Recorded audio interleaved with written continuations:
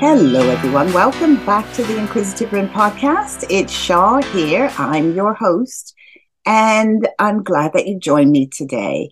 I do hope you stick around. If you're new here and you're just joining us, listen to the older podcast, and I do hope that you stick around. Today, I've got a very exciting guest. Exciting for me because we're going to talk about neuroscience. And I certainly am interested in all science, but specifically in neuroscience. Dr. Jaya Viswanathan is a neuroscientist. She's also an engineer, and she was raised in India. She is an artist as well and an author, and she illustrates images for her book, Baby Senses, which is a sensory neuroscience primer for all ages. She makes neuroscience accessible. She makes it fun. She makes it intellectually, I suppose, accessible and grasping for all audiences, for lay audiences. And she also has an engineering degree. She's got a master's in neuroscience and a doctorate in cognitive neuroscience. We talk about how she got interested in neuroscience because when you're looking at studying, and she has an engineering degree, what drew her towards neuroscience? So she talks about that and also about her research experience because it's different for everyone.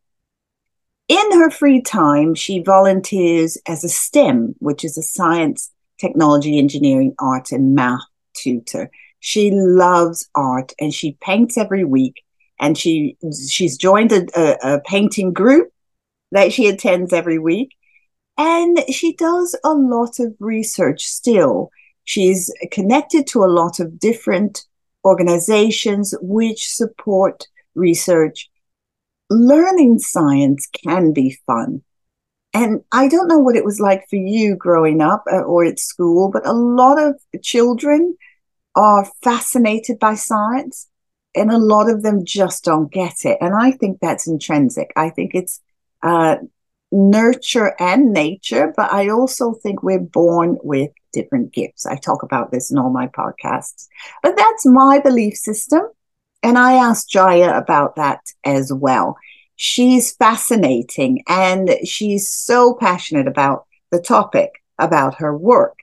And we all have strengths, and we really interesting. We talk about various animals that share our planet with us. We all share this beautiful planet, and she gives some brilliant examples of what some animals can do that is really mind-blowing, extraordinary.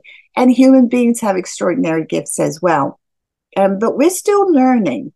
And I think one thing we do agree on is that, research it has to continue. We have to keep learning. We have to keep exploring. We have to keep challenging. We must keep experimenting. It's always about the experiment. We have made some inroads, and Jaya does talk a lot about fMRI, and we talk a bit more about how it's helping, how it's growing. And also she gives some examples of, her own work and how that's helping people as well. And, science, it can be philosophical, it can be arty as well. So she takes us through all of those nuances about science, and in particular about neuroscience. And being exposed very early on to science, and it can help. She talks about how if children are, if it's approached, if your teacher is helpful, excited, passionate about a topic, it can be infectious. And I think we've all had somebody at some point be very, very passionate about something. It makes you want to either emulate it or champion it. And some people want to emulate things they can't do, but some people are inspired and maybe go off into their own path or go out on their own path and try something that they're actually interested in. But what the common denominator can be is the passion, the encouragement. So she does mentor, she helps a lot of people, especially children. And this book is fantastic. The link will be in the show notes, Baby Senses. And it really is fascinating how she uses art, because children are very visual, and to learn about science, but art and the imagination, and also helps them relate to things that they are aware of, which is animals. One of the first things children do become aware of, that move and have different personalities, I suppose, because animals do, other than adults. And there could be an animal within the home. You could meet one on the street. So children become very aware of animals, and it's all in their literature and children's books. There's lots of different representations in cartoons of animals with superpowers. And Jai believes that science is our superpower as well. And so, so we talk a lot about the things that help us to not see science as this mind-boggling exploration of nothing, of a big blob, and that it's never ending. Which science is never ending. Really, we have to keep it up. We have to keep doing it, and it's important for our progression, and that's how we've gotten to where we are today. So, without further ado, I welcome Dr. Jaya Viswanathan to the show. Jaya, it's lovely to see you. Thank you so much for joining me today. It's such a pleasure to be here, Shah. Thank you so much for having me. And I'm just so looking forward to having a conversation with you, because I've so enjoyed all the conversations you've had on this podcast before this. And I'm just so honored to be a part of this movement that you've started, and really excited to be here. Thanks for having me. Thank you. Now, you're in one of my favorite fields, neuroscience. Mm-hmm. Mm-hmm. And it's fascinating, absolutely fascinating. Let's start at the start. What drew you when you were thinking about what was going to be my specialty? What drew you to neuroscience? Yeah, that's a great question, and I think the answer might be a little bit disappointing almost, because I started really early. Like, I was, a really nerdy kid in school, and then at a certain point, I'm just looking around the playground, and I went, why does everybody have a different reaction to the exact same situation? Because I'm a little bit of a logical person. I would say I'm very much a logical person, actually. But I went, okay, so like, why doesn't everyone think like me? Because I'm logical, and I know if Y follows X, then Y should always follow X. And that kind of baffled me. And a really great example of that is schoolyard bullying, right? So you have the bullies and the bullied, and often you have the bystanders also kind of exhibiting a wide repertoire of behavior. So like, one person might go and grab the teacher and try to put an end to it. Another person sits and laughs or enjoys or joins one of the two sides. And then you have others who are like more protectors, and they try to step in themselves and like try to de-escalate the situation. So just kind of like seeing that, and I'm like, why? So I guess I kind of got interested in it from a psychological and theory of mind kind of point of view, which is, for those of you who might not be very familiar with theory of mind, it's the idea of thinking about what someone else is thinking, right? So like, the idea that, right now we're having this conversation, and what you, Shaw, or you guys, the listeners, are thinking can be completely different from what I'm thinking right now. And that kind of realization, humans have it in pre-adolescence usually, so around 8-ish, that idea. So, by the time I was 14, I knew that I wanted to pursue an understanding of the brain in some form. I knew I wanted to do research.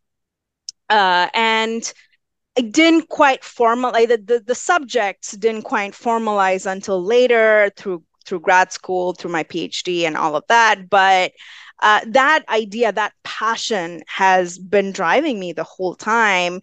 And I consider myself incredibly lucky, because every day since then, I wake up and I feel incredibly lucky to be pursuing my first love, if you will, right? Like I get to wake up and do this for a living. And it doesn't mean I don't have bad days. Obviously, everyone has bad days in life. But at the same time, that like, oh my God, I'm so lucky I get to do this thing I love has not gone away for me. Um, yeah, Wow. At 14, that is yeah, incredible. But it does remind me of some musicians who say, you know, at 12, at 13, I picked up a guitar and I've never put it down. They're 50 yeah, when they, or so, which brings me to the idea of, you know, being a scientist. I believe it's a gift. I don't, as we all know, everybody's not yeah, good at maths or yeah, science or whatever, yeah, or even art. And yeah, so, especially such a left brain yeah. activity, everybody's very different. So, Mm-hmm. do you think that we're kind of born with that little gift? Because it just at Oh 14, yeah. you know? Or did you learn that? You had an experience that piqued your, Yeah. but Yeah. do we learn it? So, okay, so I have to really thank you for this question because it's a topic that just absolutely excites and fascinates me. And I think it comes to this idea of the balance between nature versus nurture in a sense. And there's a lot of exciting science going on at the juncture of those at the moment. So personally, so it's my opinion, but it's a little bit hard to draw the line because I have so many years of research and science experience. So some of it, all like my opinions at this point in this matter are based on at least the science that I've read. It's not a comprehensive understanding, but this is what I would say. So I think we're all born with certain probabilities, right? For certain things, certain possibilities instead of even saying probabilities. And, that can come even down to things like skin color, right? So some of it is genetics, some of it is even like a few generations down of genetics. There's one paper I read recently where unfortunately it's a very it was a paper about trauma. It was a study, and they looked at these Yazidi women who had really bad trauma during the Iraq offensive, and they had all of these. Anyway, so it was particularly to women, and then they followed up with first and second generation descendants, and they had like some signs of trauma. So it doesn't have to go back like to your ancestors back in Europe or Africa or Asia in my case. Like it just it can be a few generations, like things like trauma can affect you. So absolutely there is something to this idea of like, yes, people are born with certain tendencies, right? And then there is also these critical periods, and this is more scientific, as we go through development where exposures make us good at something or bad at something. A great example of that is how we learn language. So there was another study which is really interesting where so about up to 6-month-old babies, up to 6 months, so like newborns up to 6 months, if you like play like Japanese and English to them. So the reason they did Japanese and English is because the R and L sounds are not distinguishable in Japanese, but they're very distinct in English. So they play these like speech sounds to infants, and then the infants are able to differentiate between R and L if they're exposed to Japanese. But after 6 months, if they're not, then it's very hard for them. But then fast forward, I don't know, as adults, adolescents, adults, if someone now moves to Japan, they are able to pick it up and they're living in that immersed environment. They pick it up, but it takes them a lot longer. Okay, so that's where I think the effect of effort and our determination and our grit comes into play. And you can move to a country and you can decide, I don't really want to learn the language here. I can get by with English. You can get by with English anywhere in the world. You don't take the effort, you don't, or make the effort, you don't take classes, you don't put in the time to listen to the cadence and the music in the language, you don't pick it up. You can stay there for 20 years, nothing happens. And then there's a person who moves to a country and they're like, oh, this language sounds great. I want to learn it. I want to meet locals. I want to learn about their lived experience and see how that might enhance my life. And they just put themselves into that situation and they go to language classes, they meet locals, and they pick it up in a year, right? And some sounds can be harder than others. It doesn't mean they're experts in a year, but they are definitely able to pick up the basics to have a conversational level within a year. And so there's definitely a balance between, I think, what people are born with and what they can strive to do. And it's not black and white. And even skin color, height is a bit more deterministic, like you are the height you are, but nutrition can affect height too. So they're seeing now people are getting taller and taller, and it's mostly because of nutrition. So even that is not like genetically predetermined. And skin color, a good example of how skin color is not fixed is that, yes, the melanin amount that you're born with is predetermined. It's based on your parents' genetics and so on. But then if a light-skinned person moves to Africa, um, their skin will develop some kind of tanning over time, or freckles, or some way to try to protect itself from intense sunlight. So someone who's lived in Florida or Ethiopia for decades are going to be darker than when they first left their home country.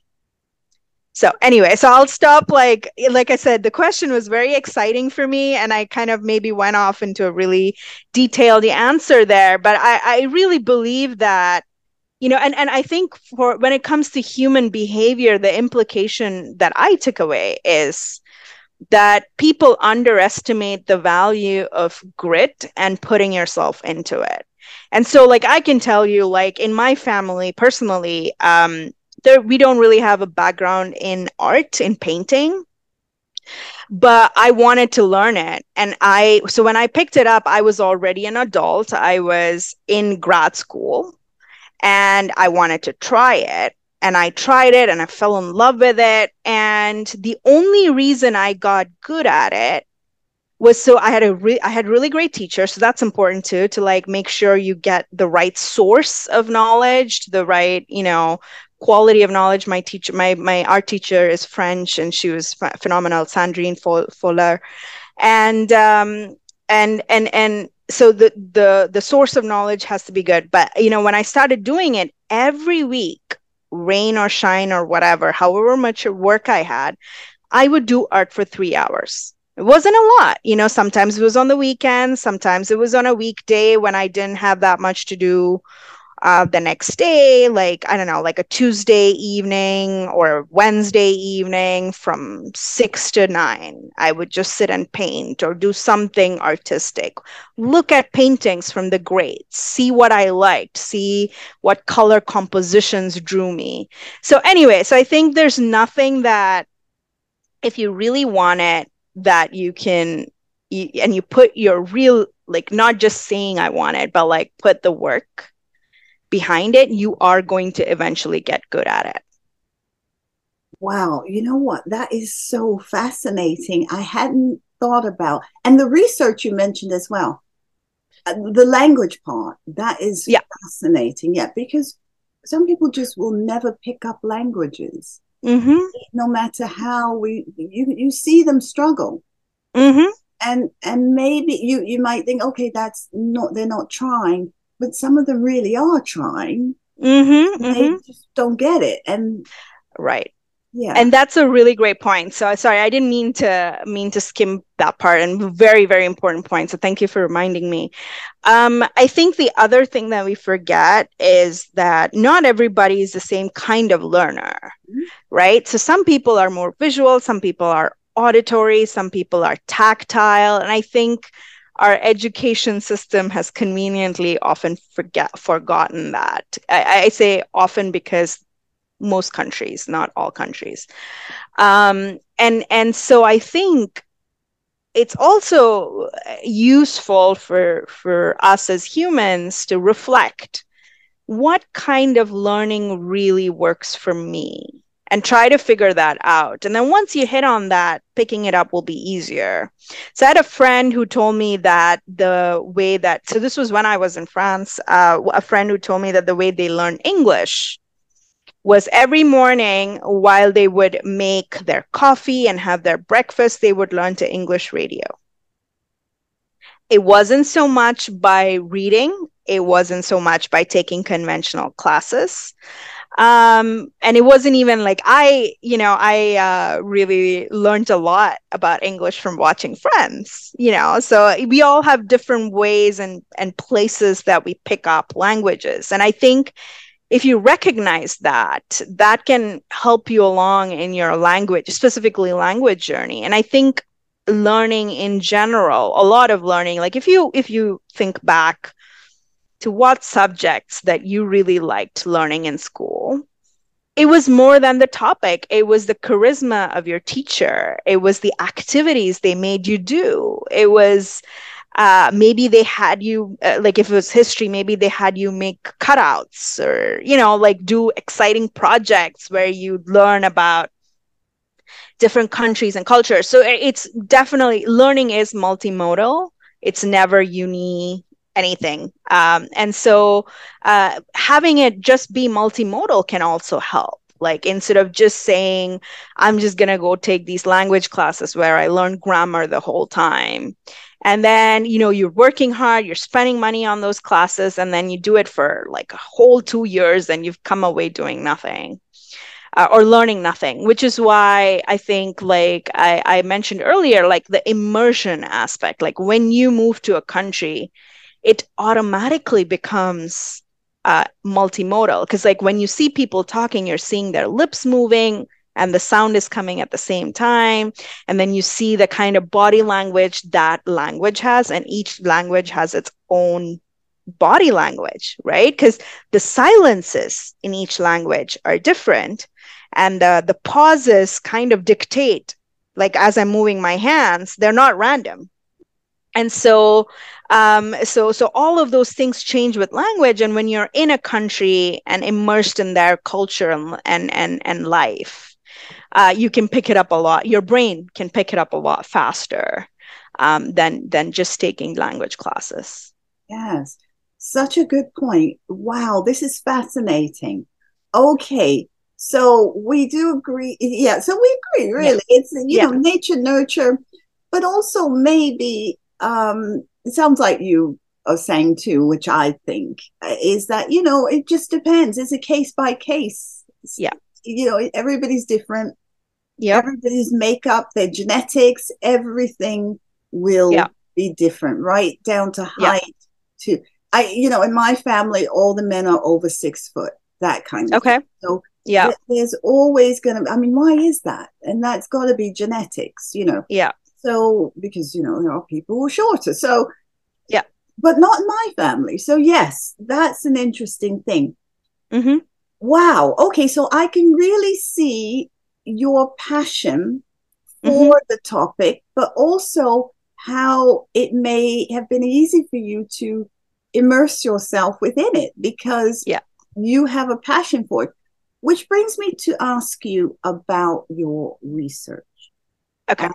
Because everybody, I think, sees research differently. Yep. I thought I was going to enjoy research when I did my master's.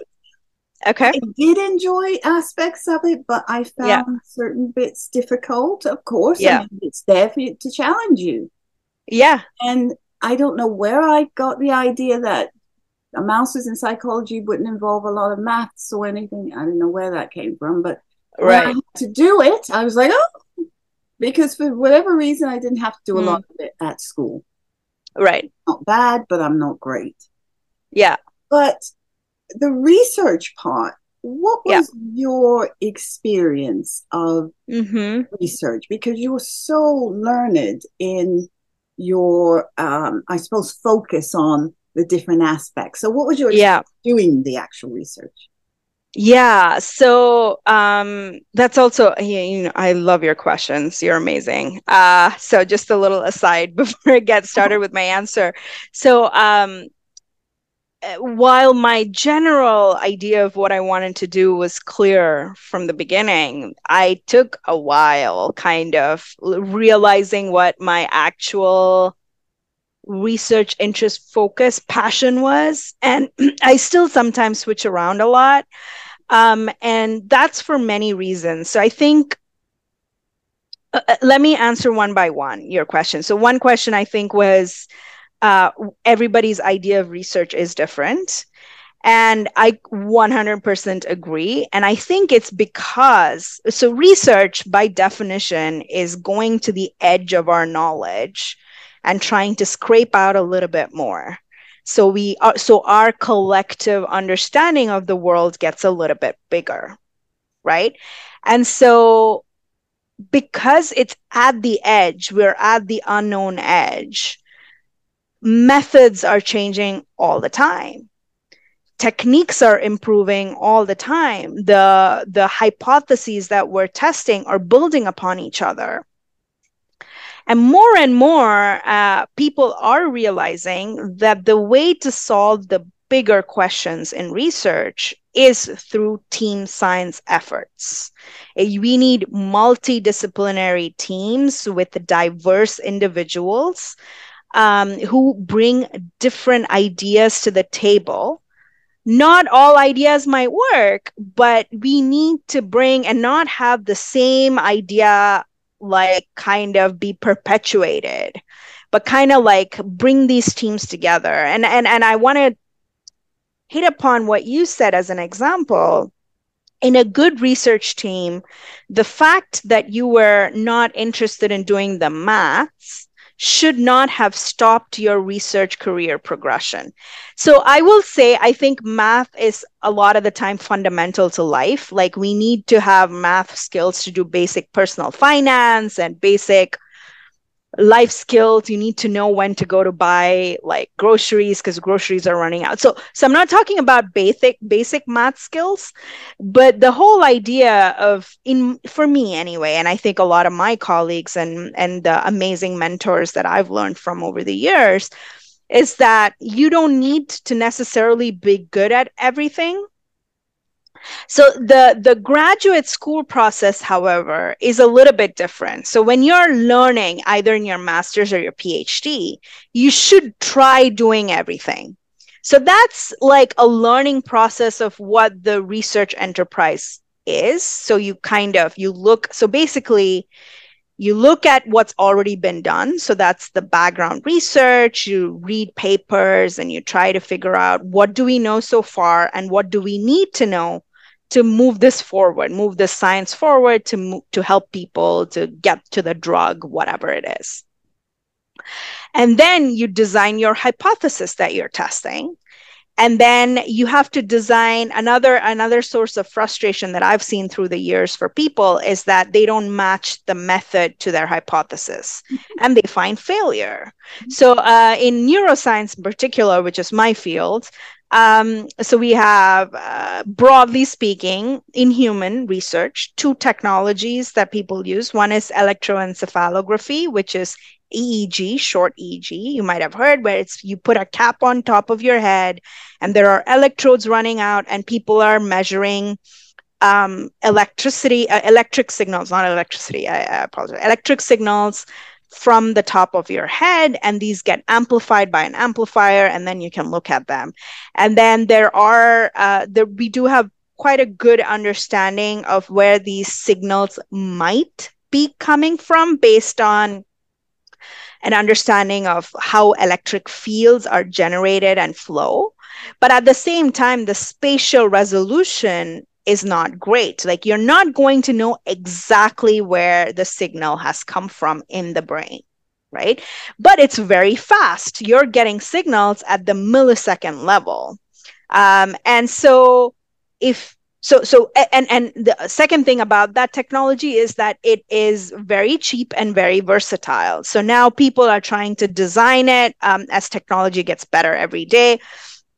They're trying to design it without wires to be wireless, so people can just wear it as they're doing everyday work. And imagine what a wealth of knowledge that can give you at the individual level and at the group level, right? So like, what is your brain doing as you're cooking, as you're watering your plant? So things like that, as you're moving and walking and sleeping and going about your day. Okay. But then again, it doesn't give you a window into where these things are happening, just the link of the timing and how these signals are changing related to each other at different points on your skull. The other one, which maybe people are more familiar with, is the magnetic resonance imaging. So that's when you go into the scanner and you get a nice, pretty picture of your brain. And so those are really, really poor timing. So they basically are taking a picture at every slice of your brain. So the camera is taking a picture there. It's not a camera, but just to simplify what is going on. And then they move a few millimeters a picture, move a few millimeters a picture as people are doing tasks in the scanner. And then it goes back up and then takes the same picture. So the time difference between one picture in the same location and the next is high. It's not compared to EEG. So if I, as a researcher, want to look at where in the brain something is happening for a particular task, even if fMRI experiments are more expensive, I cannot answer the question using EEG, because my base question is about where and not when. Right? And so those kinds of, and that's a very obvious example, but when we get into the reads of it, some questions are not always obvious. And then people end up choosing not quite the right method. And the same goes for the analysis techniques as well. And then you get frustrated because you spent years of your life or a year, whatever, working on this project, and it didn't give you the yields that you wanted. But I think for me, that is also contributing to the collective knowledge. So that kept me going. Like, even when my experiments didn't work, okay, so now the next person doing the similar kind of experiment knows not to know what I did. Yeah. When they don't work, or the method was wrong. So it does help, but then people can get disheartened. So my personal research experience, it has been quite good in some points. My PhD experience was amazing. Sometimes it's frustrating. So I've definitely had experiments that failed, or just difficult situations that come up in life that can interfere with your work life and things like that. And like I said, my mentors, I've been lucky, and I think if there are listeners who are interested in maybe pursuing a research career, I would recommend you pick your mentor. As long as they're vaguely in the science that you like, because mentorship is huge in science. So does that answer all of your questions? Okay. Yes. Never miss a show by clicking the subscribe button right now. Thank you for your support. You make this podcast possible. Now, back to the show. Excellent stuff. Yeah, the fMRI stuff has been fascinating recently. There's so much information that's coming through where they're able to start to look at emotions now. Yeah, so it'd be interesting to keep on top of that. I'm always looking to see what's coming. And sorry, I didn't mean to interrupt. Yes. Yeah. Speaking of exciting fMRI, one of the things that I've really been fascinated by is this idea called dense fMRI. Yes. And so they take one participant and keep recording them. So some people do it at different times of the day to kind of get an idea of how their brain networks are fluctuating over time. Some people, like this one study I'm thinking of right now, They took a woman, and she's a 23-year-old woman, and they recorded her brain, and they took a blood sample for her hormone levels, so looking at estrogen and progesterone, and did an fMRI for every day of her entire cycle, a menstrual cycle. And then they correlated her brain signals with her hormone levels every single day. And they're now trying to do the same thing with men over their cycle. And then the other thing they did in that particular study is a year. So after that's the first month after they recorded her, they put her on a birth control, which flattens progesterone.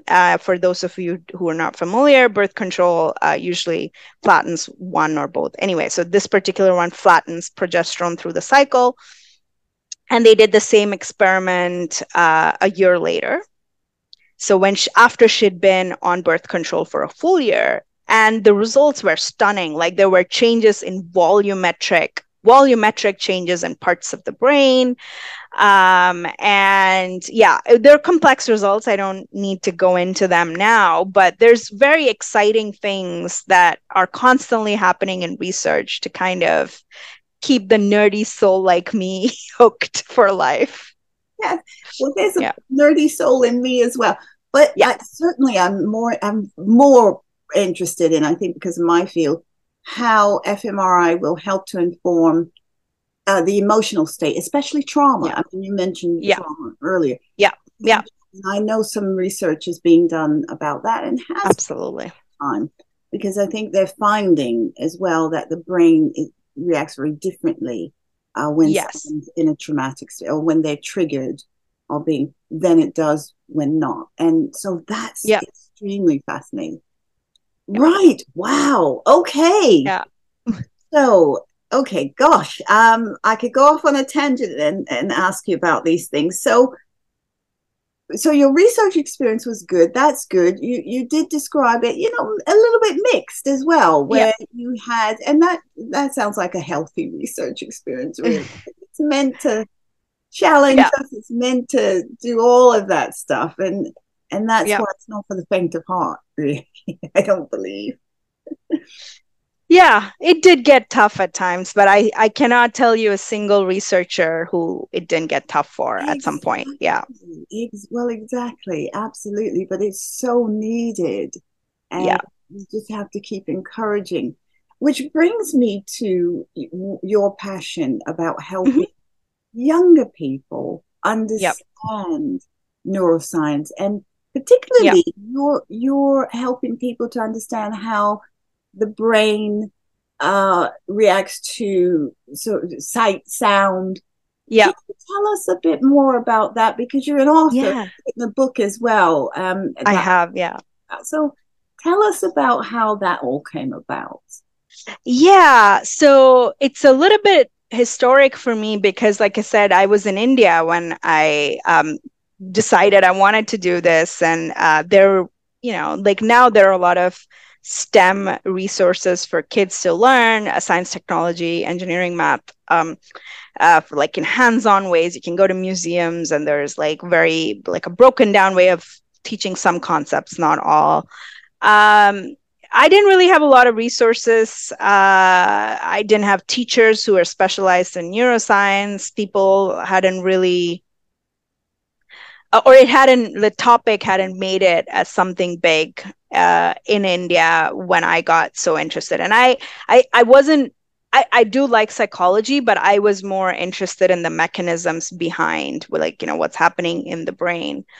And so I had to go and look up in encyclopedias about the brain and what is the cortex, what is the midbrain, what is brainstem. And so I had to do a lot of that work. So I think as soon as I started grad school, actually even in undergrad, I was like, well, the other aspect to this too is most of the time funding for research comes from the public.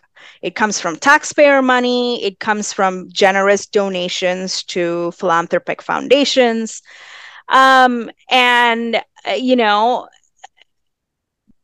When science is communicated, a lot of the time it's communicated to other scientists. And through the years, I've seen there's so much confusion about how to report science, how to interpret science, so how does a journalist read an article and realize what is the main takeaway given the nuances? Because like most of the time when we're doing an experiment, it's a controlled experiment in a lab setting. And then a great example is in Alzheimer's. If you see every day there's a report, Alzheimer has been cured in mice. But we know what the state is in actually finding a therapeutic that's effective and disease modifying, disease modifying from biological perspective. And so, and there needs to be a nuance, and I think that's often lost. And then there's also this race to grab the attention of the reader without necessarily, because it's fleeting. You made like 20 million viewers read your news article, but they don't follow up necessarily all the time about what happened with that research over long term. And if it was a one-time fluke, like reproducibility, they're now calling it a reproducibility crisis. And it's the same in research, unfortunately, where a lot of people are running after novelty, right? And what's novel in research? And I did say in the beginning that it's at the scrape of, what we know, and we're trying to get that knowledge. But at the same time, we all know this. Just because something happens one way once doesn't mean it's going to consistently happen that way. So science, when done right, is often boring. It's doing the same thing over and over and over and over until you have enough of a statistical sample for it to mean something real, for it to be a real phenomenon that can be reproducible, that is reproducible. So yeah. And that's the first thing we're taught, isn't it? That your research, your project should be reproducible. That's what you're aiming for. Sorry, go ahead. Yes. No, you're absolutely right. We're taught that, but it's not always reflected in the research landscape. I'm sorry to say. That's, anyway. So I said a lot of people quit. A lot of people, and it's because they hit these major hurdles of people. Anyway, so I don't need to go into a tangent about that. So yeah, I might have lost the thread a little bit of your original question. Would you mind reminding me? Yeah, it was just about how you got to the point where you wanted to start to teach children. Teach children. Yeah, I mean, thank you. And so I've been doing for me, communicating back to the public in a relatable, engageable way what we know, along with the nuances of the limitations of every research. Every research project, there's going to be some limitation. And so communicating those has been really important to me. And it's been as important to me to get the skills for communicating throughout my career as it has been to become a better scientist every day. And so I worked on journals. I was editor, student-run journals for my undergrad and grad school journals, where I would interview people and written interviews and but of topics. So one of my favorite pieces that I did back then was this article about cognitive enhancers. And so at the time we were in grad school, and a lot of people were taking these sleep modifying drugs to stay awake all night to cram for that exam, And so I did a little short article, like 1 or 2 pages, and it was aimed for the graduate community and beyond. And, kind of a philosophical discussion about why is the society kind of going after marks, and why is that kind of intelligence valued more than others, to the point where people are willing to risk their sleep, because when you mess up your sleep, your brain changes a lot, and sometimes it's recoverable, some of it is not. And so, but people are so desperate sometimes and feel so much pressure that they take these, and I'm talking about drugs, but then even coffee can be considered a cognitive enhancer because it can help you stay up all night to do the job. And it's the same idea. It's a stimulant. Yeah, stimulants, any stimulant that you take. So I've been doing this for a while. I do like little workshops for kids and to do like hands-on activities, show them videos of brain surgeries and get some kind of excited reaction out of them. And so I've been doing this for a while. It kind of came together for me a couple of years ago. So I started painting initially just for myself. I painted these neuroscience paintings that I hung up in my room, in my apartment, because I like the brain. And I had colleagues and friends over, and they were like, "Oh no, you got to keep doing these because these are very visually appealing." And so I started making them. And then a friend here in DC invited me to show it in her gallery at one of these like art all night kind of events where people just kind of go from gallery to gallery and they're checking out art from local artists. And so I did a couple of those. And simultaneously, I've also been tutoring with an organization in DC called Reading Partners. And so that organization, what they do is they identify kids who are behind the reading level of their peers and then match them up one-on-one with a tutor. It can be anyone. And they get one-on-one attention and they read together. It's very simple. So we pick, we do some other exercises as well, but the majority of the half an hour or 45 minutes, either the kid is reading and I'm listening or I'm reading to the kid. And it's been a very fulfilling experience for me. And I was like, I want to share, because you're paired with the kid for a whole year or until they graduate out of the program and they're now like at the reading level of their peers. And, you want to share, I wanted to share my passion and look for neuroscience books. And there were not many, they're not, at least not looking at the anatomy of the brain and looking at how brains make us special. Every single individual is special. Our brains are amazing. So like if you're feeling low, listen to this next segment because your brain is so amazing. It's doing things all the time that are mind-boggling if you think about it. So a good example is if you have a drink in front of you and you lift it up with your hand and you drink it and you put it down, the weight of the item has now changed, right? You can do this with closed eyes too. So it's not just visual input, it's also tactile input. Every time we pick up a glass, whether you're at a party or whether you're by yourself, the weight and the volume have changed. So the grip strength that you need to pick it up is different. If you grip something too hard, if it's like a plastic cup, it can crush. It can break, depending on what the material is.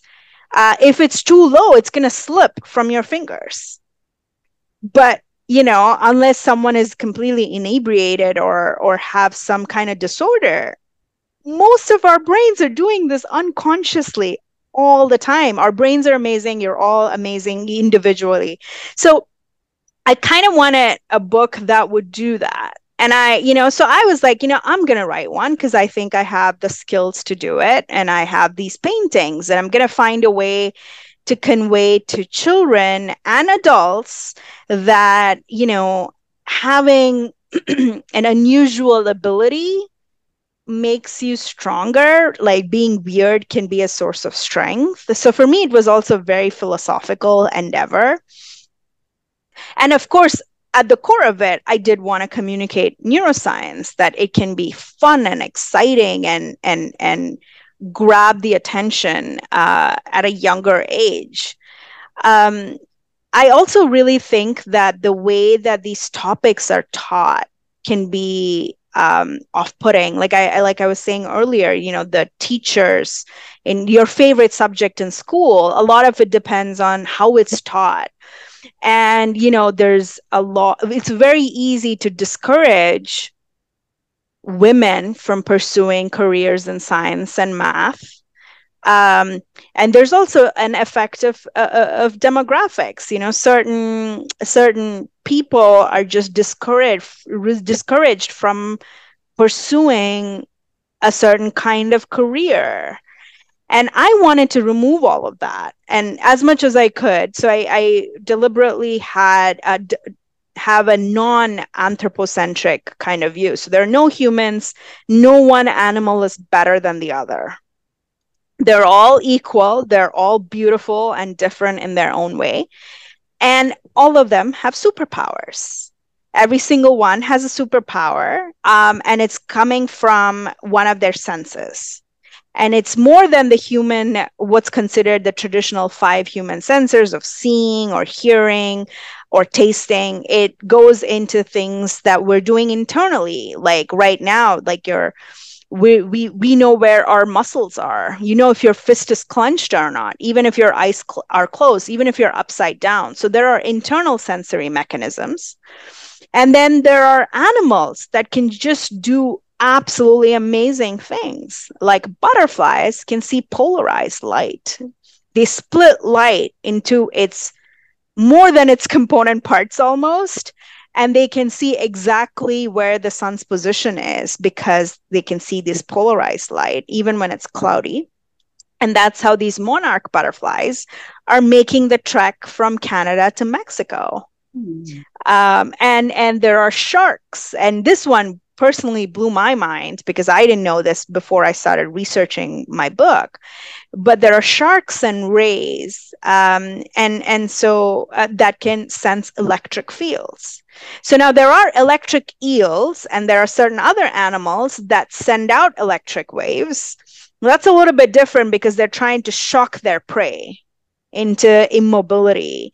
They also can sense a little bit of electricity, but that's a little bit different. It doesn't mean they don't have that ability. But sharks and rays are passively sensing electric fields. All living things have electric and magnetic fields.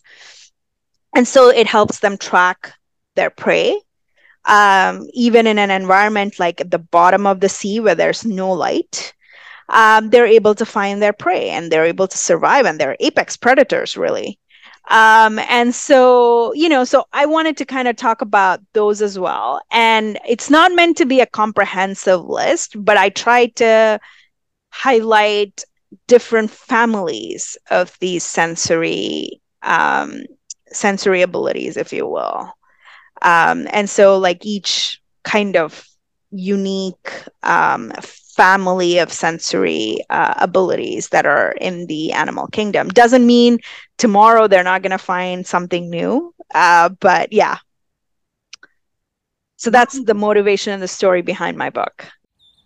If you'd like to be a guest on the show, email us at inquire@theinquisitiverin.com.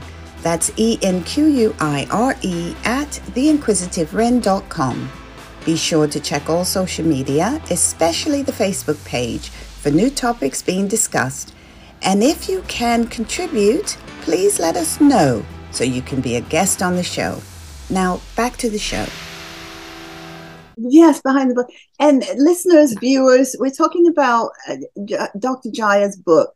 It is Baby Senses, a sensory neuroscience primer for all ages. And it's out now. It's available. A link will be in the show notes as well. So you were motivated to write the book because really, as you just explained as well, visually, you are showing people, the people who respond more visually to information, how these things happen. I suppose on an emotional, spiritual level in some way, we're all, everybody has gifts and different and superpowers, and we're all different. The brain, as you so succinctly explained, is fascinating and wonderful, and we're all different. And I would think that children especially respond so well to that because they're at the stage when they want to be the boss of everything and everyone. Yeah. So just encouraging them and motivating them to find out more about how they think and why they behave the way they behave, perhaps, or why they can hear and see things, and how it's not specific to humans, that it goes to animals as well, would be helpful. The children relate. They're always looking at other people, other things. Yeah. But would you say that's the case? Has that been your experience of working with children? Yeah. So I think so. A couple of things I did too was to make all of the conversations between parents and children, or like adults and children. So the kid is like, but how do we do this? And then the parent answers, this is our superpower.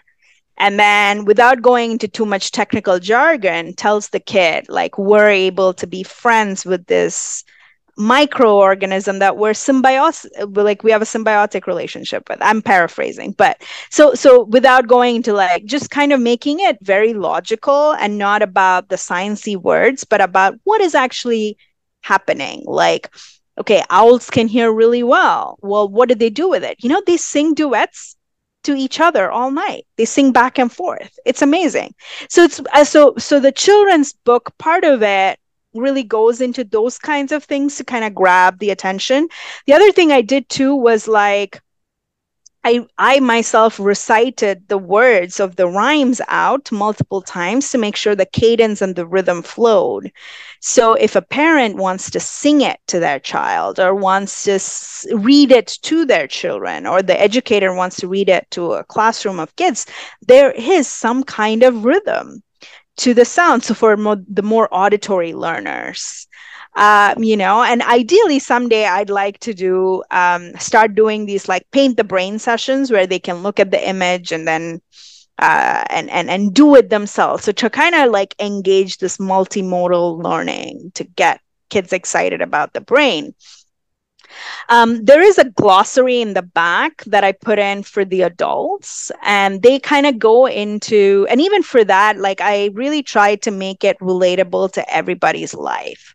So what do there's smells, and someone might read it and go, but what do I care?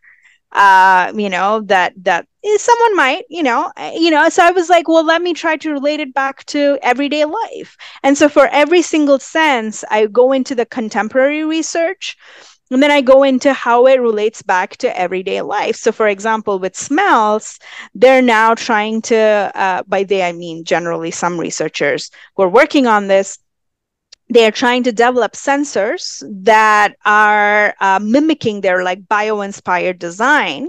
So they're like the nose, but they're helping detect chemical leaks from factories. And so, at very high sensitivity, so we can kind of get a better handle on emissions and try to reduce those and know exactly when there's a leak to shut things down. And so every single sensory modality has been actually historically hugely influencing technology, development, medicine, infrared. So snakes can do thermal imaging. And that's huge. Now they're trying to use the same kind of sensing technology in tumor detection. So tumors in general are more metabolically active than the rest of your body. And so they are warmer. And so instead of chemo, or I mean, not like instead of, or in addition to, maybe depends on the type of cancer too, but if you're able to precisely differentiate the cancerous cell from the normal cell, that can really revolutionize cancer medicine.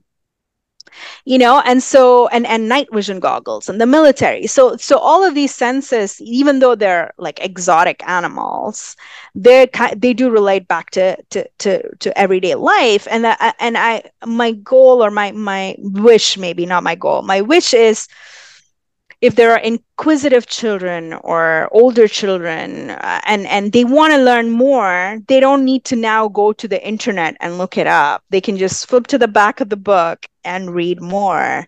And then the parents, if it's a very small child, parents can read it and then explain it to their children in their own words, in their own way. So the questions of but why can still be answered. Oh, excellent. Because that is a child's favorite question. Yeah. But why? How? Yeah. why is the stop sign red? Yeah, so that why does that exist? Yes, so Yeah. excellent stuff. This is brilliant. And maybe that's your next I mean, it's got to happen now because you're, especially with the painting and the painting images, that's your thing. So I'm looking forward to seeing that happen. Yeah, you mean the next book? The next I book? do.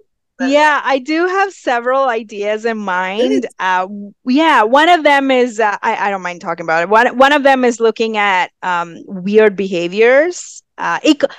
Like I don't mean like human behaviors. I mean like sleep is a behavior. Oh, yes. But then there are animals like dolphins and basically marine mammals sleep half a brain at a time because they need to periodically come up for air because they have lungs in an aquatic environment.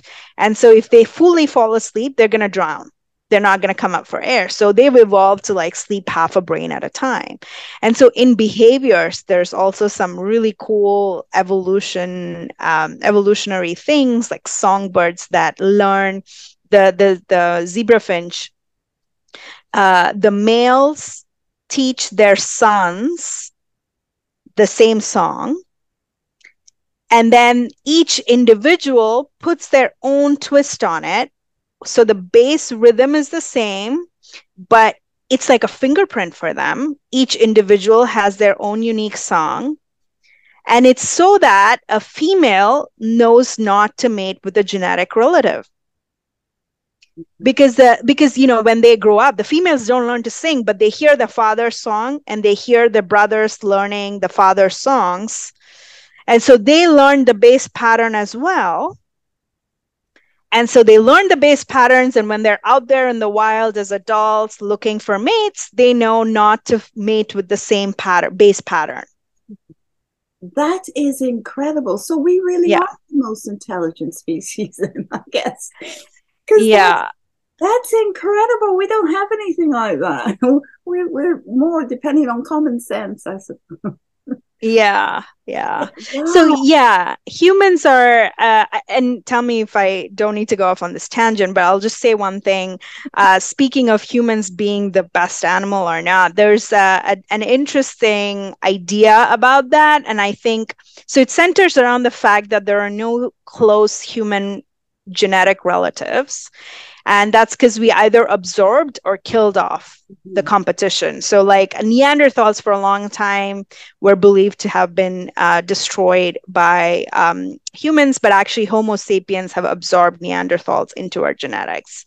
So a lot of these comparative genetic studies are not possible in humans because we don't have any close genetic neighbors. So the closest one is a different family. They're the chimps. They're monkeys. They're not the hominid species.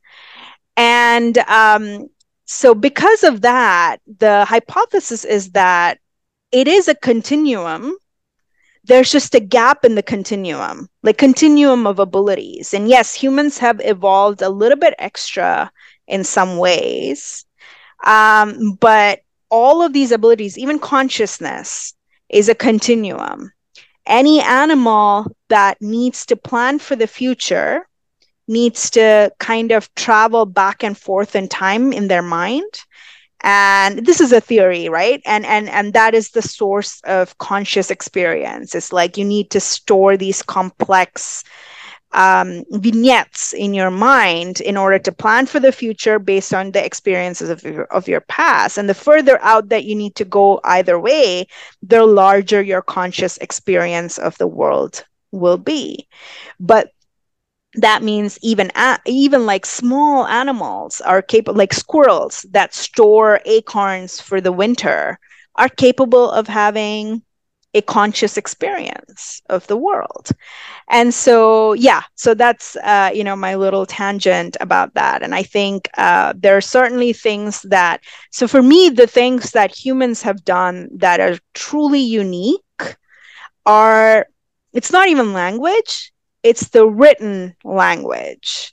It's the fact that we have developed a way to accumulate knowledge and pass it on. That's what no other species has been able to do until now.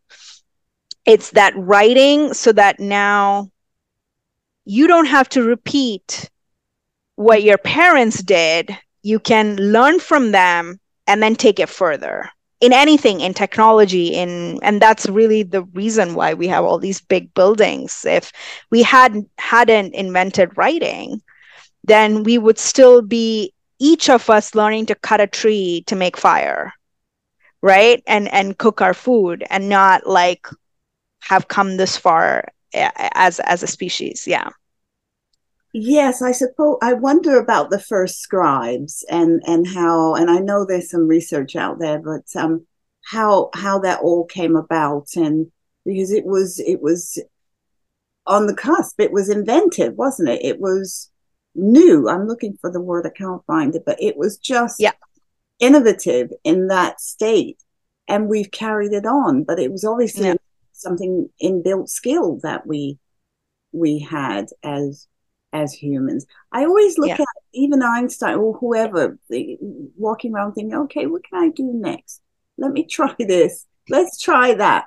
And that's fascinating. And that is, I hope, as you described it earlier, I hope that children especially start to feel that, okay, what can I learn next? What can we do with that? If I take that and that and that and put it together, what will happen? And that was the excitement of chemistry class for me, or you know, the excitement of biology class, or the excitement of opening up my first psychology book. It was okay, so if I do that and that, then what's going to happen?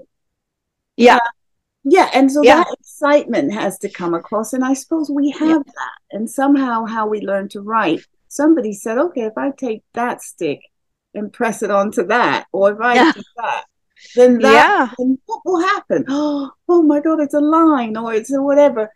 How exciting. Has that been lost, Jaya, when you look at our world now? And look, we're going to get philosophical just for a moment, because this is what we do. Please. Technology's great, and I always like to say, you know, there was a Stone Age, there was the Ice Age, there was all that, and we're in the technological, the information age. But I love what you said about consciousness. Gosh, you have so many tidbits there. I'm getting lost in my own head about them. But what you said before about consciousness being continuum, I love that. Absolutely love that. But with our youth and us as well, you know, the older generation, we're embracing technology. But is it positive for science? We know how it's positive for science in the obvious ways. But is it striking the interest of younger people to study it, or are they being distracted by the shiny thing? I mean, that's a really thought-provoking question, and I'm glad you asked it. And I think for me, though, like technology inherently isn't good or bad. It just gives us the ability to do something we weren't able to do before, like the internet. You know, inherently it's not good or bad. Some people use it to buy and sell and trade things that they shouldn't. Some people use it to learn and pull themselves out. And technology in some countries, like I can tell you in mine, in India, technology, like when cell phones first came out, and you know, like I don't know about the rest of the world, but in India, what maybe I shouldn't say this, but whatever. I'll go ahead. I commit to saying this.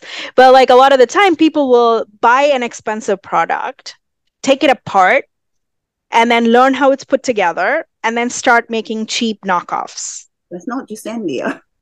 Okay, well, this happened when I was in India. Names. So it's not just India. Okay.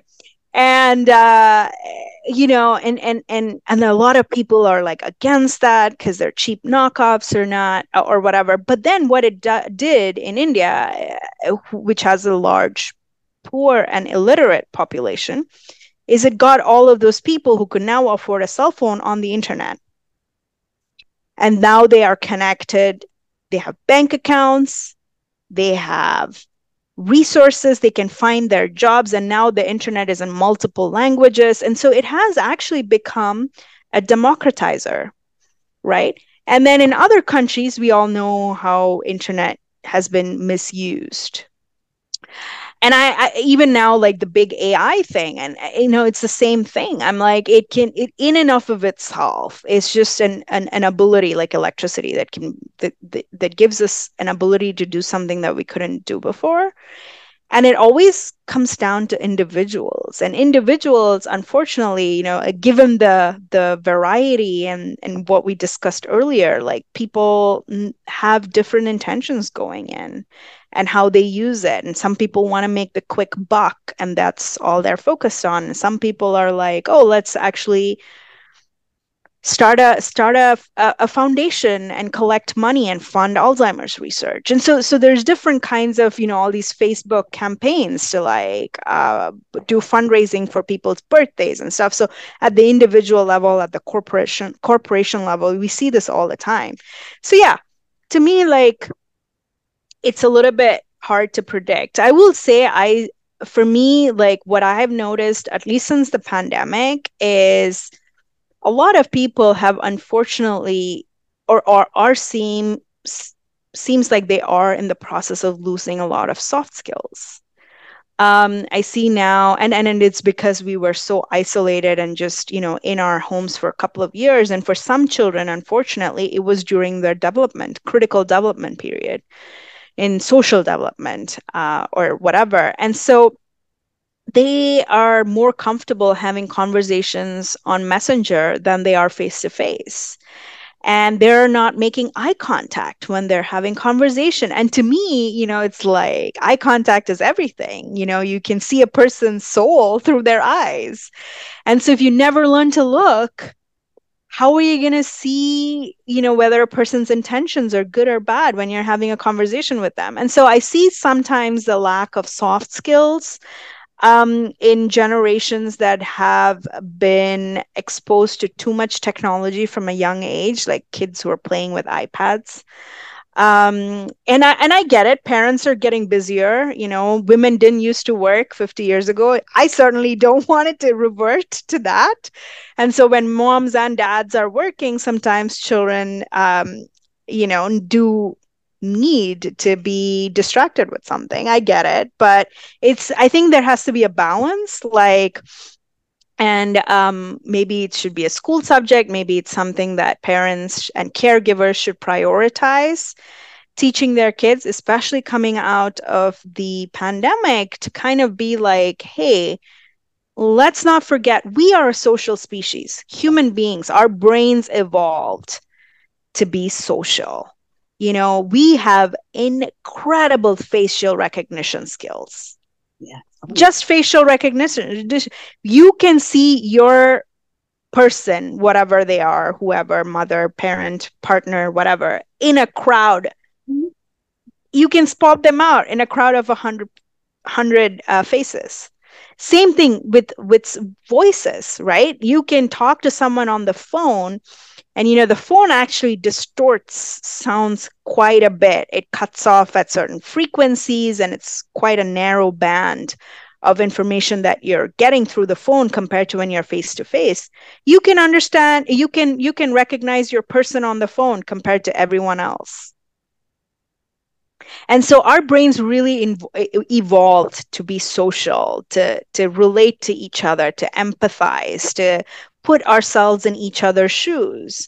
And so if we take that away too much, or don't expose children in developmental periods to those social learning experiences, that can be, in my humble opinion, quite detrimental as they go forward in life. And because what I see now, from like an employed person perspective, is those skills are almost valued more than technical skills, because the technical skills, as I alluded to earlier, you can pick up over time. If you really want to learn something, if you really want to learn a software, if you really need to do math, you can talk to your supervisor and get like a math software, and get it done. So if that's an essential component of your job, you find a way to do it.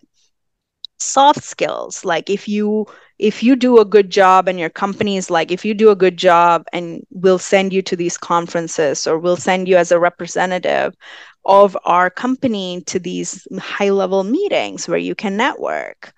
Those kinds of situations are going to be incredibly hard for people without soft skills. Absolutely. Such a Yeah. good point. I have a friend who's a recruitment consultant, and we were having coffee the other day, and she said, we're talking about just work, and she said, you know what? She said, everybody I interview these days, she said, nobody looks me in the eye. And she also said that, she said, and they're using slang in their interviews. And I said, Wow. what? She said, yeah, they're actually saying things like that you find on Twitter or something. They're using slang. And she said, and they're just doing it like it's accepted. I said, because that's what they're used to now. Yeah. So when you were saying that, I was just thinking, wow, we were just talking about this the other day. And that's from a consultant, somebody who recruits people. And she's with a big, big firm as well. So it is concerning. And yes, your point about social skills, I mean, the whole iPad, television, internet focused, staring at it, it is a disruption, I believe, in our social skills and our social development, because we learn negotiation through being outside, playing with our friends. You know, we learn how to one up each other out there. Learn how passionate and empathetic, just being out there and being with people and friends. That's your learning. That's your I believe, your ground learning. Yes, it happens at school, but once you come home, and of course, everybody doesn't have siblings, so you not learn it at home. Some people are in one parent home, some people are in foster homes and other situations. There's lots going on. The world looks different, you know. Everybody's so thank you for saying that, because I think that it's being lost. But I think, as you said, technology is wonderful, and it's helpful, and it's an advancement, and thank goodness for it. But I believe we have to use it like everything else that's come along, as an enhancement, as something that enhances your life, but doesn't take over your life. Absolutely. Absolutely. You hit the nail. That is exactly right. Yeah. All about that. I know I feel wonderful when I haven't turned on my computer for a day or so. I can manage a day. You know, when traveling, just not looking at the phone so much. There is a freedom, I think, in that. So, but somebody who's curious, and you do want to have a look at the news and things like that. Sure. But I think, I think you've hit upon a very, very insightful point, because I think that's really reflect in this kind of increase in ecotourism and people who just want to switch off and go into the wild and tune out the world. And I think our brains are at certain points getting overloaded with information. There's semantic information, and then there's information that's useful for survival. And if you're getting overloaded with something, your brains are going to say, no, enough, I need a break. Absolutely. Which brings me to ask you, what do you do for fun, for your breaks? When you take a break away and you give what do you like to do? Yeah, so I'm very close to my family. For me, it's a huge source of joy in my life that, now we have this technology that allows me to look at them every day, even though we're far apart. My parents are still back in India. But I get to chat with them every single day. So that's, things like that are very joyful to me. Beyond that, outside of work, I really try to have every day something that is not work related. Even though I do get joy out of my work, like I said, I'm passionate about it, but I try to paint. Sometimes it's listening to music that I like. switching off and just listening to the music. I even am one of those old school people with like a CD player that with like, listening to my childhood music or just CDs from like a trip to New Orleans where I heard some great bands, whatever. Sometimes, if I've had like an intense deadline or something, I even binge watch shows without really watching them. I just kind of like tune everything out and kind of just watch these like legal dramas that have nothing to do with neuroscience or science and just kind of like immerse myself into it. Or fantasy shows like The Witcher. I love The Witcher. And so kind of like, tuning things out is really good. I think it recharges your brain. I love traveling as well. That happens less frequently sometimes than others, depending on the time of the year. But traveling, not necessarily to just eco travel, but that is, I do like going. I went whale watching, Cape Cod. That was amazing. And I went to New Orleans, not so much eco, but the music was amazing. Kind of like taking myself out of my bubble and putting myself in different shoes. And that has been very rejuvenating. I do a lot of art. Like I said, when I first started doing it, I did it for at least 3 hours a week, and I've still do it. It's not every week at this point, just because of certain work commitments sometimes. But I try. I try to do it every week for 3 hours. Um, I started, so like recently, I'm like, I just want to do something new. So I started hand building classes. So that's pottery. But it's not clay sculptures. I've done that before with my French art teacher. She taught me how to make some sculptures, but this is actually building things you can use. So like I have a casserole dish, I have a couple of bowls and a plate, and they look handmade. Believe me, I've shown them to people and they're like, "Oh, this looks like a ruin, like something you might find at like an ancient ruin. It's all wobbly and whatever." But there's a joy in creating things. There's a joy in learning something new and using your hands. And those 3 hours or 4 hours that I'm making this pot, I'm making this thing, my brain's switched off. My hands are kneading, they're shaping, I'm seeing if it's level, and and so it's been a really good kind of way to switch off. And I think I try to do that every time I recognize the beginnings of a burnout. Um, and everybody works in different ways, but I think I tend to go into intense bursts of productivity and creativity, followed by some time intense bursts of like just need like a weekend to do nothing and kind of like switch off and recharge myself and make sure I don't take on any work commitments for that weekend and just switch off and do pottery or paint or go out with my friends and travel somewhere. So yeah, that's how I found my balance. But I think it's important to recognize that I think we tend to live in workaholic cultures where it's celebrated to be working all the time. But that is not who we are. That's not who we are as a species. We're not workaholics. Especially working for an abstract thing like money. It's one thing like if we're like back when we were hunter gatherers and we were working hard because we needed food for our families. That's completely different. And so, I think a lot of the diseases that we're seeing are stress related because we're doing this to ourselves, and it's not a good way to live.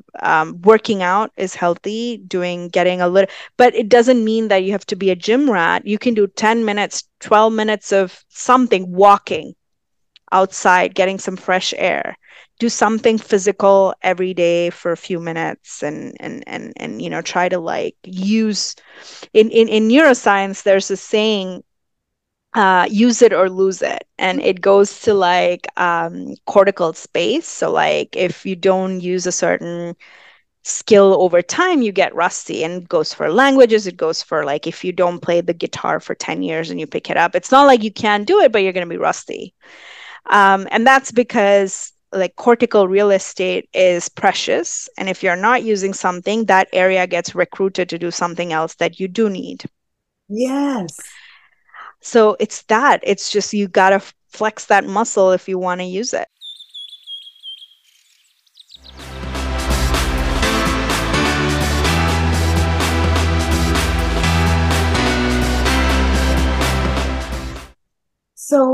Jaya, this has been fascinating, amazing. Mm-hmm. But if somebody was interested in neuroscience, where would Mm-hmm. you say they should start? Let's say they're thinking about choosing it as a Yeah. topic at their undergrad. Yeah. Where they so, and also what type of work jobs are available for? Right. Right. So both are brilliant questions. So one of the nice things about neuroscience is because it's very, very multidisciplinary. So the brain is something that it's kind of like one of my professors said it's the Renaissance period of the brain because we don't know of understanding the brain, because we don't know so much about how brains work. Every single discovery is hugely like, wow, I wonder what that means. And so each little thing is like spawning off 20 other kind of research lines, so it's definitely a very booming period, and there's very different ways to enter it. So I started my master's as an engineer. I did not, so I was a bioengineer. Biotechnology is my background in undergrad. And then I did neuroscience, and then I went into cognitive neuroscience. And then I did neurophysiology in my postdoc. So neurophysiology is actually recording from electrodes in the brain and looking at brain signals right up close and personal. And so that was my trajectory. There are neuroscientists who never look at the systems level. So I was looking at systems level because I was recording from multiple areas or doing EEG, fMRI, and trying to like put it, what is happening at the network level. So what area is talking to what area in order to, so for me, the areas of interest were learning and memory. Mm-hmm. And so perception, learning, and memory. So the three things. So like we get our stimuli from the environment, and sometimes we learn, sometimes it's a familiar stimulus. And then if it's a familiar stimulus, you have to compare it almost to the bank of other things you know. And if it's a novel stimulus, you do the same. And then you're like, oh, it's nothing I've encountered before. So you kind of classify it as a new thing. And then so it comes into memory, comes into play. So I call it a bank because I'm an engineer, and that's how I kind of picture it in my brain. And then so you have all these like little computations, and then on the output side, again, you have a list or a bank of options for behavioral outputs. And so like if your phone rings, you want to answer your phone, you don't want to go open the door. So you have to match the input based on all these things happening inside to the output. So I was looking at this at a systems level. How does these outputs happen from start to finish? There are people who decide to look at it at the molecular level. So what's happening in like not even the cellular, but on inside the cell, what's happening in molecules as we age, what's happening in part A versus part B. How do brains develop? So there's some very exciting research now. They're starting to grow brains in a dish. And so you're mimicking in utero. It doesn't go all the way because it doesn't differentiate as nicely as a human brain does in utero. But we know enough to mimic the early stage of in utero development. So I think it's up to, don't quote me on this, but it might be up to like 7 or 8 weeks that we're able to grow brains in a dish. And that tells us a lot about early development. And then people can then do some lead exposure in this medium in a dish and see how that affects the disorganization, or where, how that affects the brain development in utero, or alcohol exposure, not just lead, but like, so you can do exposure studies. And so through my career, I've actually seen people of vast repertoire of backgrounds who have ended up in neuroscience. One of my colleagues in my master's was a dolphin trainer. He was a dolphin trainer at the zoo, and he was so good at animal behavior that they went to him and recruited him to come and do a master's and PhD with that lab because they were focused on learning animal behavior. And so, so I think there are two tenets, I would say, like if you're in an undergrad, find research that excites you, that's being done in your university. Go talk to mentors or professors who are working in that field. Learn about what research in their lab would look like. Maybe try to do an honors thesis or a little short-term project in their lab. Ask them if they'd um, be open to it. I can tell you this, like when students come and talk to faculty and say, I'm really excited about your research, um, can I shadow your students? Can I shadow you? Can I just come and observe what research looks like? 99, I don't know anyone who would turn them away, because everybody loves their research, their own research, and they want to share it with the world. And to get students excited about it, that's a privilege. And so, find people and find the people that you have a good fit with working in the lab. People, some people are micromanagers. This is like in any other field, right? Some people are micromanagers, and that works great for people who need a lot of instructions. And some people, I usually don't work that well with micromanagers, but I do like to come together and discuss the big picture ideas with the team. So like team settings work really well for me. And so, try it on. Undergrad, early grad school, master's, first year master's, great time to kind of figure that out. What kind of a person do I like to work with? Do I want to work in a huge lab? That's kind of like a factory setting where they're just like constantly putting out papers and results, but you might not get that much one-on-one time with your mentor. Or do I want to work in a small lab? And each one has its like ups and downs. Smaller labs usually don't have that much funding, so that might be a little bit of a struggle, but you get immense mentorship from every single person in the lab because everyone is invested in each other's success at the early stage. So there's sometimes huge difference between working with an early career researcher versus a seasoned tenured researcher. And so all of these things are nuances that you can figure out during your undergrad and then, ask them, because they'll tell you, like, if I wanted to work in your lab, what should I study now?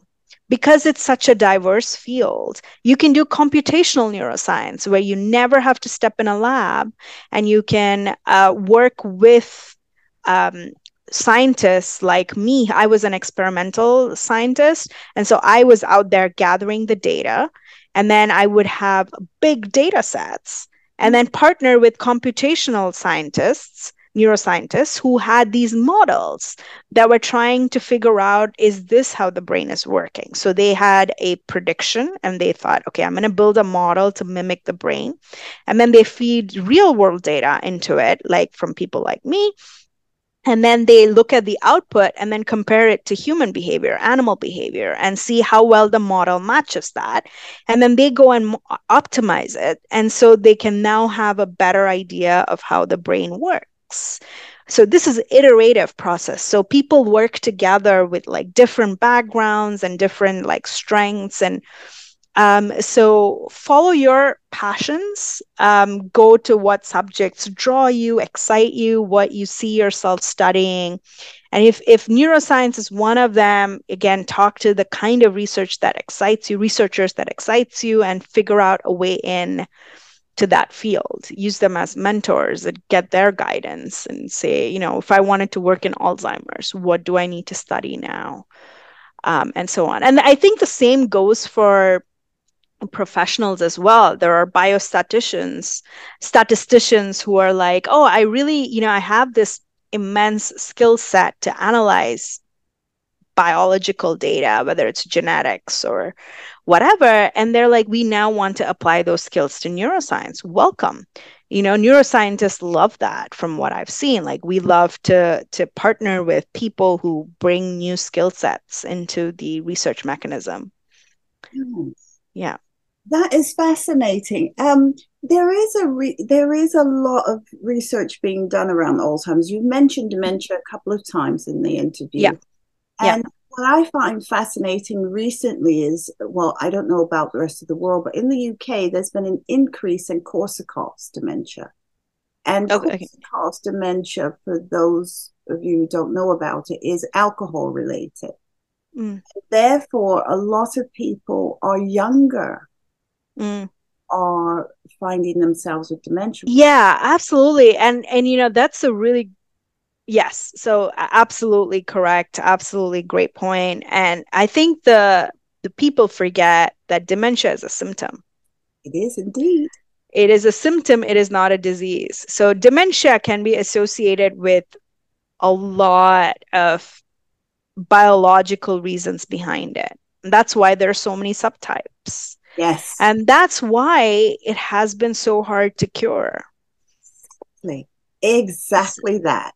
Yeah. So we're really, so I'm currently at the National Institute on Aging. I work in the Division of Neuroscience as a program analyst, but I'm a contractor.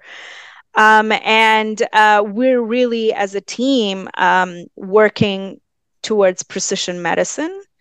And that's, really trying to like treat people for the kind of disease they have, for the underlying biology of it, and not the symptoms.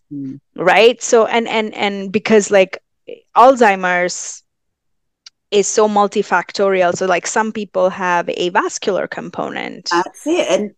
And viewers, just to say, Alzheimer's is a form of dementia. So people often say Alzheimer's dementia, is it? But it is a form of dementia. Sorry, go ahead. It is.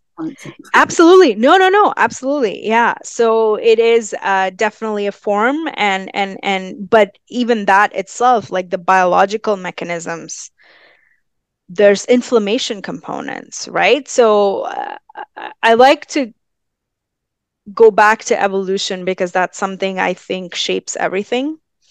And it's so fascinating, but hard to study because evolution happens over millions of years. But experiments in the lab are happening over days or weeks at most, sometimes years, but that's rare. And so those are epidemiological studies that are not necessarily in a controlled lab setting. So with when humans first evolved, we were not living as long. And the biggest thing was infectious disease. So we had to develop really strong immune systems that got us past the reproductive age and not die in infancy, right? And so our immune systems have gotten really, really strong.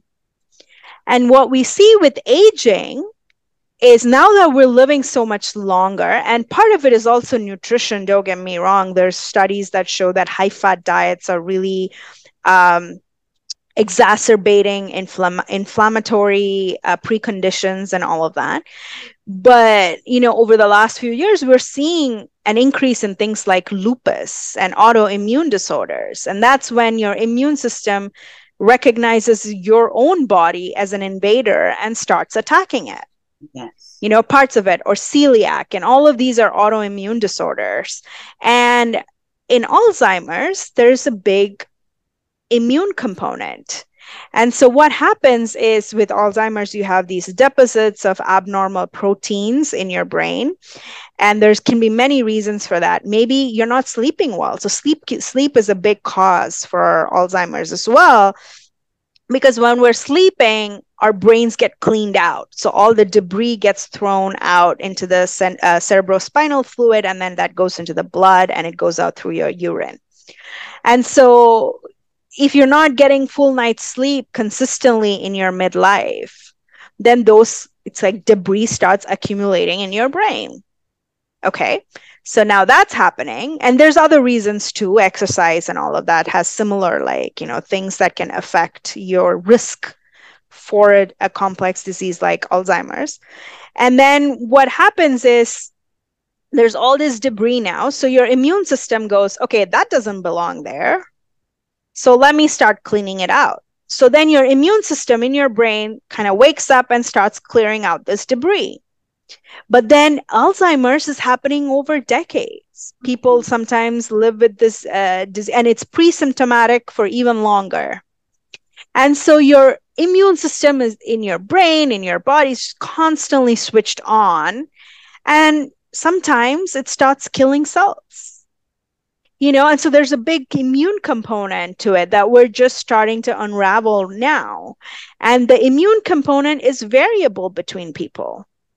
It's variable between gender. There's a big, women are usually have worse dementia, but they live longer with it. So there's simultaneously a larger risk and a larger resiliency. And so, yeah, I think it's a very complex situation, and yeah, dementia is a symptom, and we're really trying to, as a field, move towards a precision therapy approach where we treat people for the kind of dementia they have based on biomarkers. Yes. Oh, that's really good to hear as well. Yeah. Because it is complex at this stage, and there's so much we don't know. I believe there's so much we don't know. And it does affect everybody differently. So yeah. Oh, fascinating. I mean, I have to say I could talk to you for hours, but I feel the same way. Our listeners, you've really given our listeners so much to take away today and think about. Mm-hmm. And I know that people have found it very, very useful. So thank you so much. That's been fascinating to learn more about what you do, what drew you to it, and what you're doing now. And your book, I know, is fantastic. I'll be looking for the next one as well. And it has been such a pleasure chatting with you. And as you say, I can speak with you for the next 2 hours and still be going, because you're such a wonderful host. And really, it's I'm not someone who's I'm an academic. I'm not someone who's like doing this a lot and doing podcasts and things like that. So it's such a privilege for me to meet someone like you who's doing this wonderful public service, and just educating the public, and thank you for what you do. Thank you as well, because it's a privilege for me to speak to a doctor about your work that you're obviously so passionate about, and you're obviously doing the work you're meant to do. So thank you. It's obvious there. So the book will be in the show notes, guys. Go and get it. It's on Amazon. I've looked. It's everywhere. You can also go to Jaya's website as well. So that will be, and follow her on her socials too. That will be great.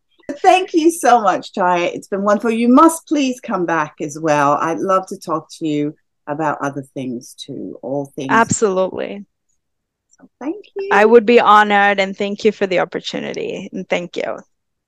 Thanks so much for listening today. Make sure you subscribe and follow on all streaming platforms. Leave me a comment, and also let me know if there's any particular topics you'd like me to discuss. See you next time.